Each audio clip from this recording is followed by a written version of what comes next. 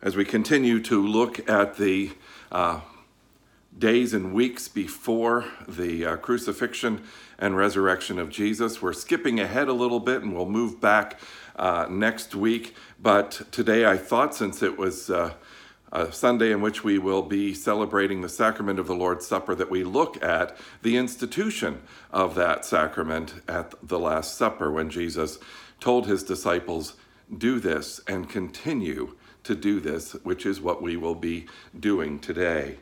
So we're going to be looking at the context of the Last Supper, the content of the Last Supper, and the consequence of the Last Supper, which also means that we will be looking at the context of the Lord's Supper, the context or the content of the Lord's Supper, and the consequence of the Lord's Supper. First, let's look at the context of this Last Supper, this Lord's Supper that was instituted in that upper room. The context of the Lord's Supper is the Passover Seder. In the Passover Seder, there are the same elements used as what were used in the Last Supper, because this meal is the meal of the Passover Seder meal. The disciples said, "Where do you want us to make preparations for you to eat the Passover?"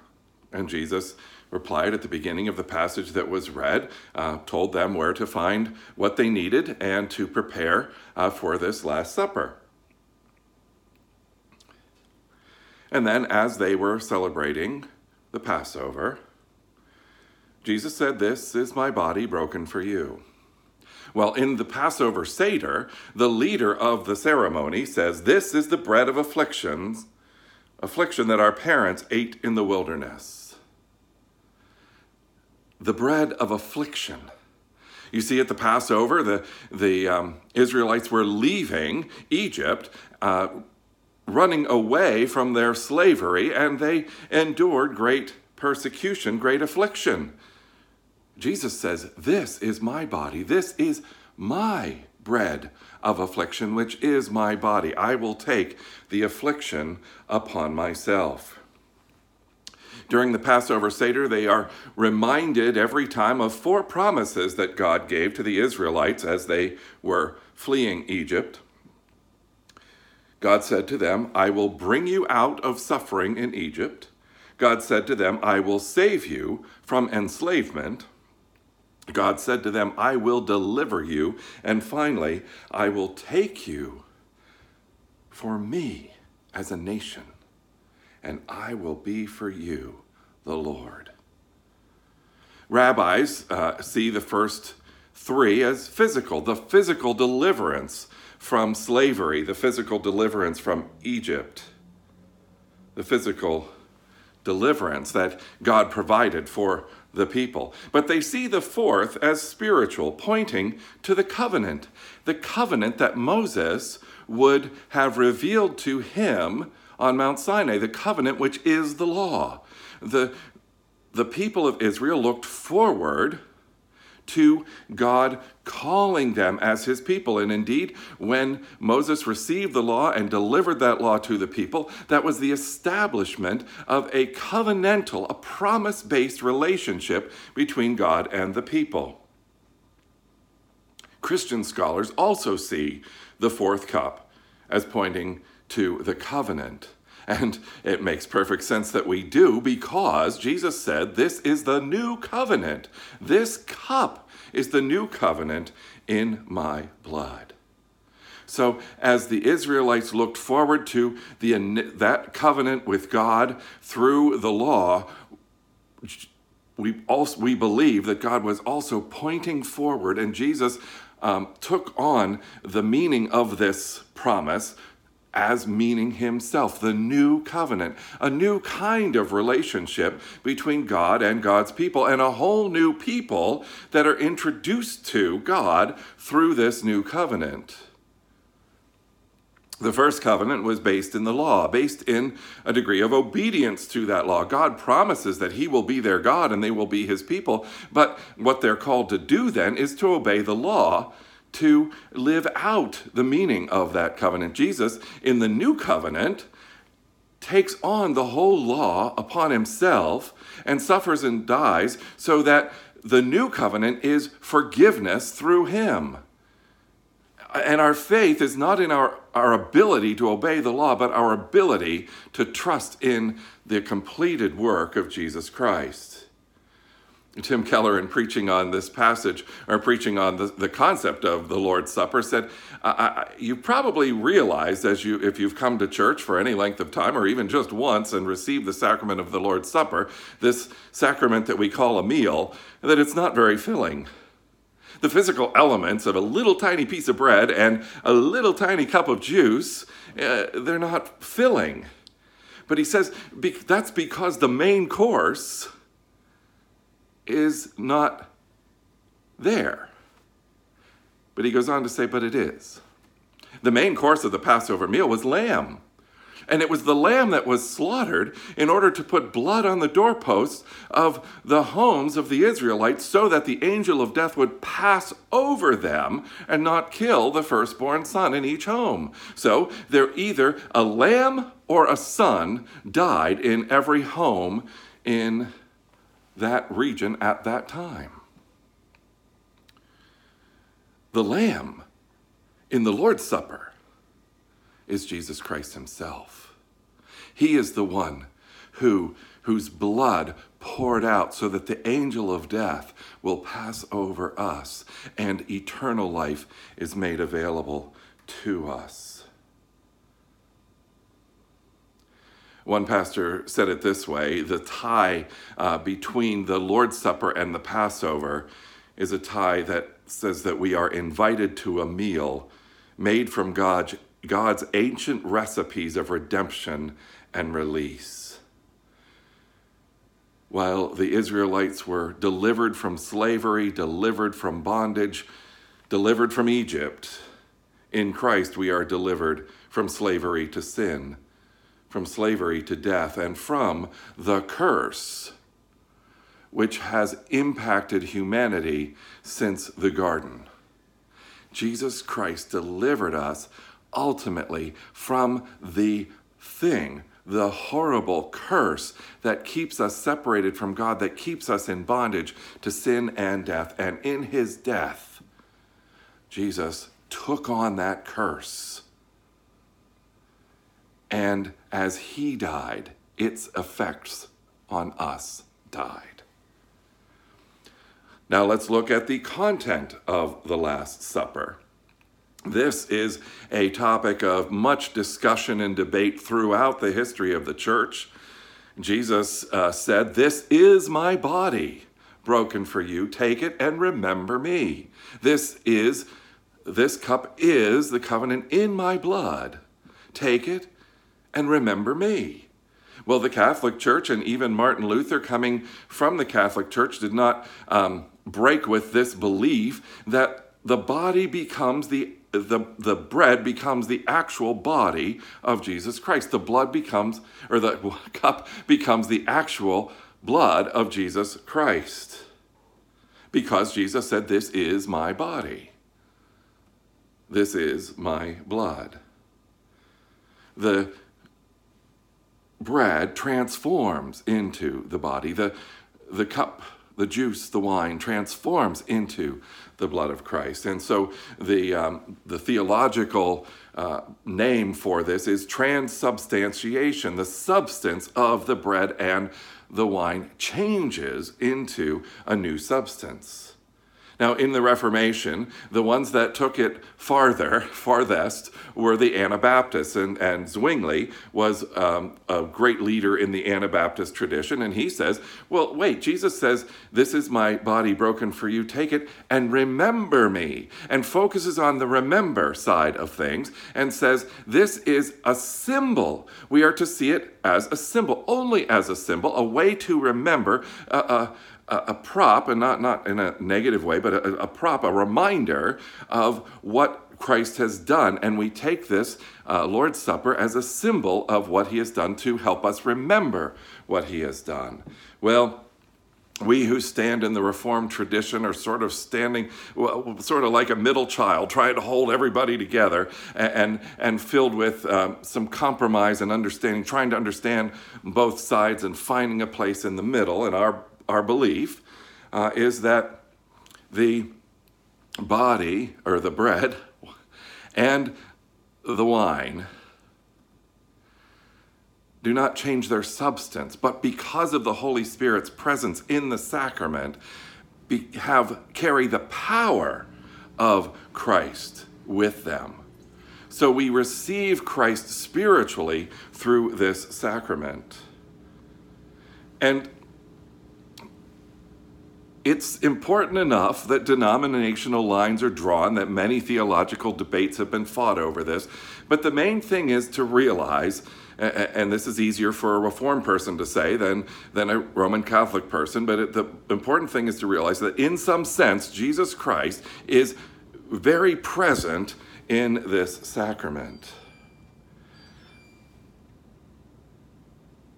We remember and repeat. Jesus said, "Do this in remembrance of me." Continue to do this. Continue to remember. And not just in our minds. It's not just the teaching we receive as we read Scripture or listen to sermons. It's a physical enactment of what Christ has done. So we are called to remember, but we're also called to anticipate the kingdom of God coming in its fullness, the marriage feast of the Lamb, when we, as the bride of Christ, will gather together in this glorious supper. And this Last Supper of Jesus Christ could be called the First Supper in some ways, because it is the first time that we experience that connection with Jesus Christ, which will be fulfilled and much more glorious in his kingdom. And we receive Jesus Christ in this sacrament. Jesus in John 6 says, truly I tell you, unless you eat the flesh of the Son of Man and drink his blood, you have no life in you.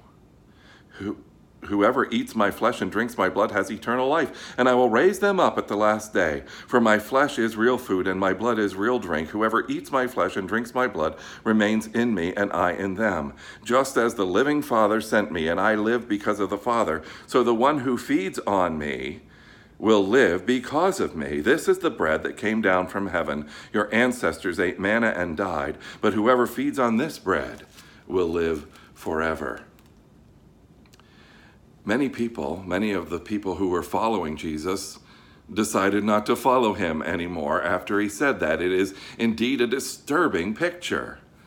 But he was talking about answering questions from the leaders of that day about manna being a provision for the Israelites as they traveled through the wilderness, that God provided manna for them to eat. God provided life-sustaining food for them. And Jesus is saying, God has provided life-sustaining, eternal life-sustaining food in me. And unless you participate in me, unless you take in what I've done for you, unless you take in me, he says, you have no part of me. So the content of the Last Supper, the content of the Lord's Supper, is indeed Jesus Christ himself. And we believe that is by the power and presence of the Holy Spirit. Next, we'll look at the consequence of the Last Supper. And notice that the Last Supper is not about Jesus' resurrection or his life lived in perfect obedience to God. It is about his death. And that's what Jesus wants us to remember on a regular basis, that he died for us, because his death created this new covenant, this new relationship with God. We commemorate his death, and it is to be repeated. And the reason for that is that we must understand and embrace his death for us to receive what he has done for us. In a sense, it's in a more than just a sense. It is indeed a covenant renewal ceremony. Every time we gather at the table, be it in person or virtually, we are renewing our covenant. I had the privilege a year or so ago to officiate the renewal of vows for Bob and Carol Geddes, and what a fun time that was. And they've been married a decent amount of time, but they know that they are still very much committed to each other and to their marriage. And we, in coming back to the table of the Lord, are renewing our covenant promise to God, renewing our covenant reception of God, receiving the promises of God for ourselves, in a sense, renewing our vows, renewing this promises, renewing this relationship, affirming this relationship, and reminding us ourselves of how important this relationship with God works. And at what cost Jesus won this relationship with God. He sacrificed for us. Just like the lamb was slaughtered, he was slaughtered. National Geographic ran a story years ago about after a fire at Yellowstone, the people were coming through the cleanup efforts and saw a bird, a dead, charred bird, standing, almost like sitting straight upright, but dead, charred. And they thought, wow, that is so strange. Why would it just be still sitting like that? Until they knocked it over and 3 chicks escaped from under their mother who had given her life for them. Jesus said, "Jerusalem, Jerusalem, how I have longed to gather you under my wings like a hen gathers her chicks."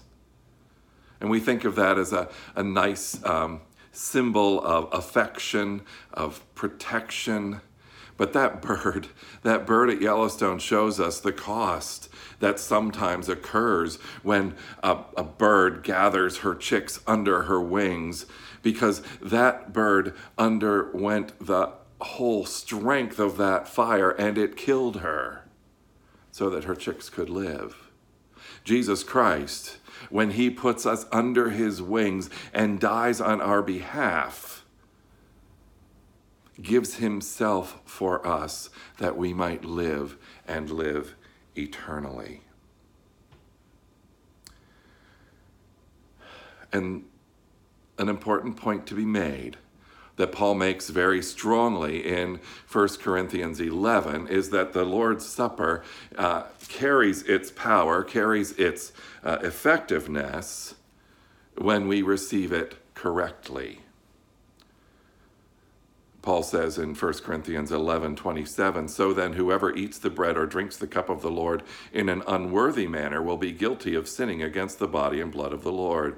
Everyone ought to examine themselves before they eat the bread and drink from the cup. For those who eat and drink without discerning the body of Christ eat and drink judgment on themselves. That is why many of you are weak and sick, and a number of you have fallen asleep. But if we were more discerning with regard to ourselves, we would not come under such judgment. Nevertheless, when we are judged in this way by the Lord, we are being disciplined so that we will not be finally condemned with the world." What Paul is saying is, examine yourself. When you approach this table, are you truly receiving the body of Christ? Are you focused in on what this means? Are you focused in on what Jesus Christ has done for you? Every time we partake of the Lord's Supper, God is calling us to link our hearts more deeply into his heart, to link our individual lives more deeply into the lives of his people, and to link our lives and practice more deeply into our belief in what Jesus Christ has done for us.